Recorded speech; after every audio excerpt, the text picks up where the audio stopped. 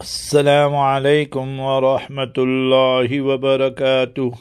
Bismillahir Rahmanir Rahim. On behalf of Markaz Sahaba, the voice of Ahlus Sunnah wal Jama'ah and the Capital Group, we present to you the daily diary of Islamic history.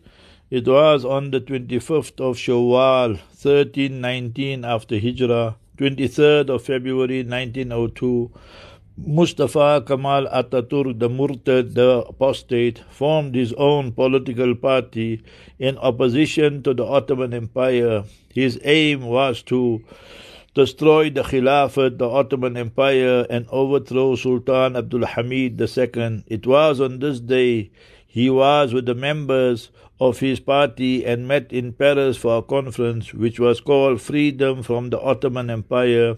This conference lasted 5 days. So already you can see how France was also inciting them and assisting them. So that's why we must know our history. Allah Jalla wala destroy the enemies of Islam. Ameen Ya Rabbal.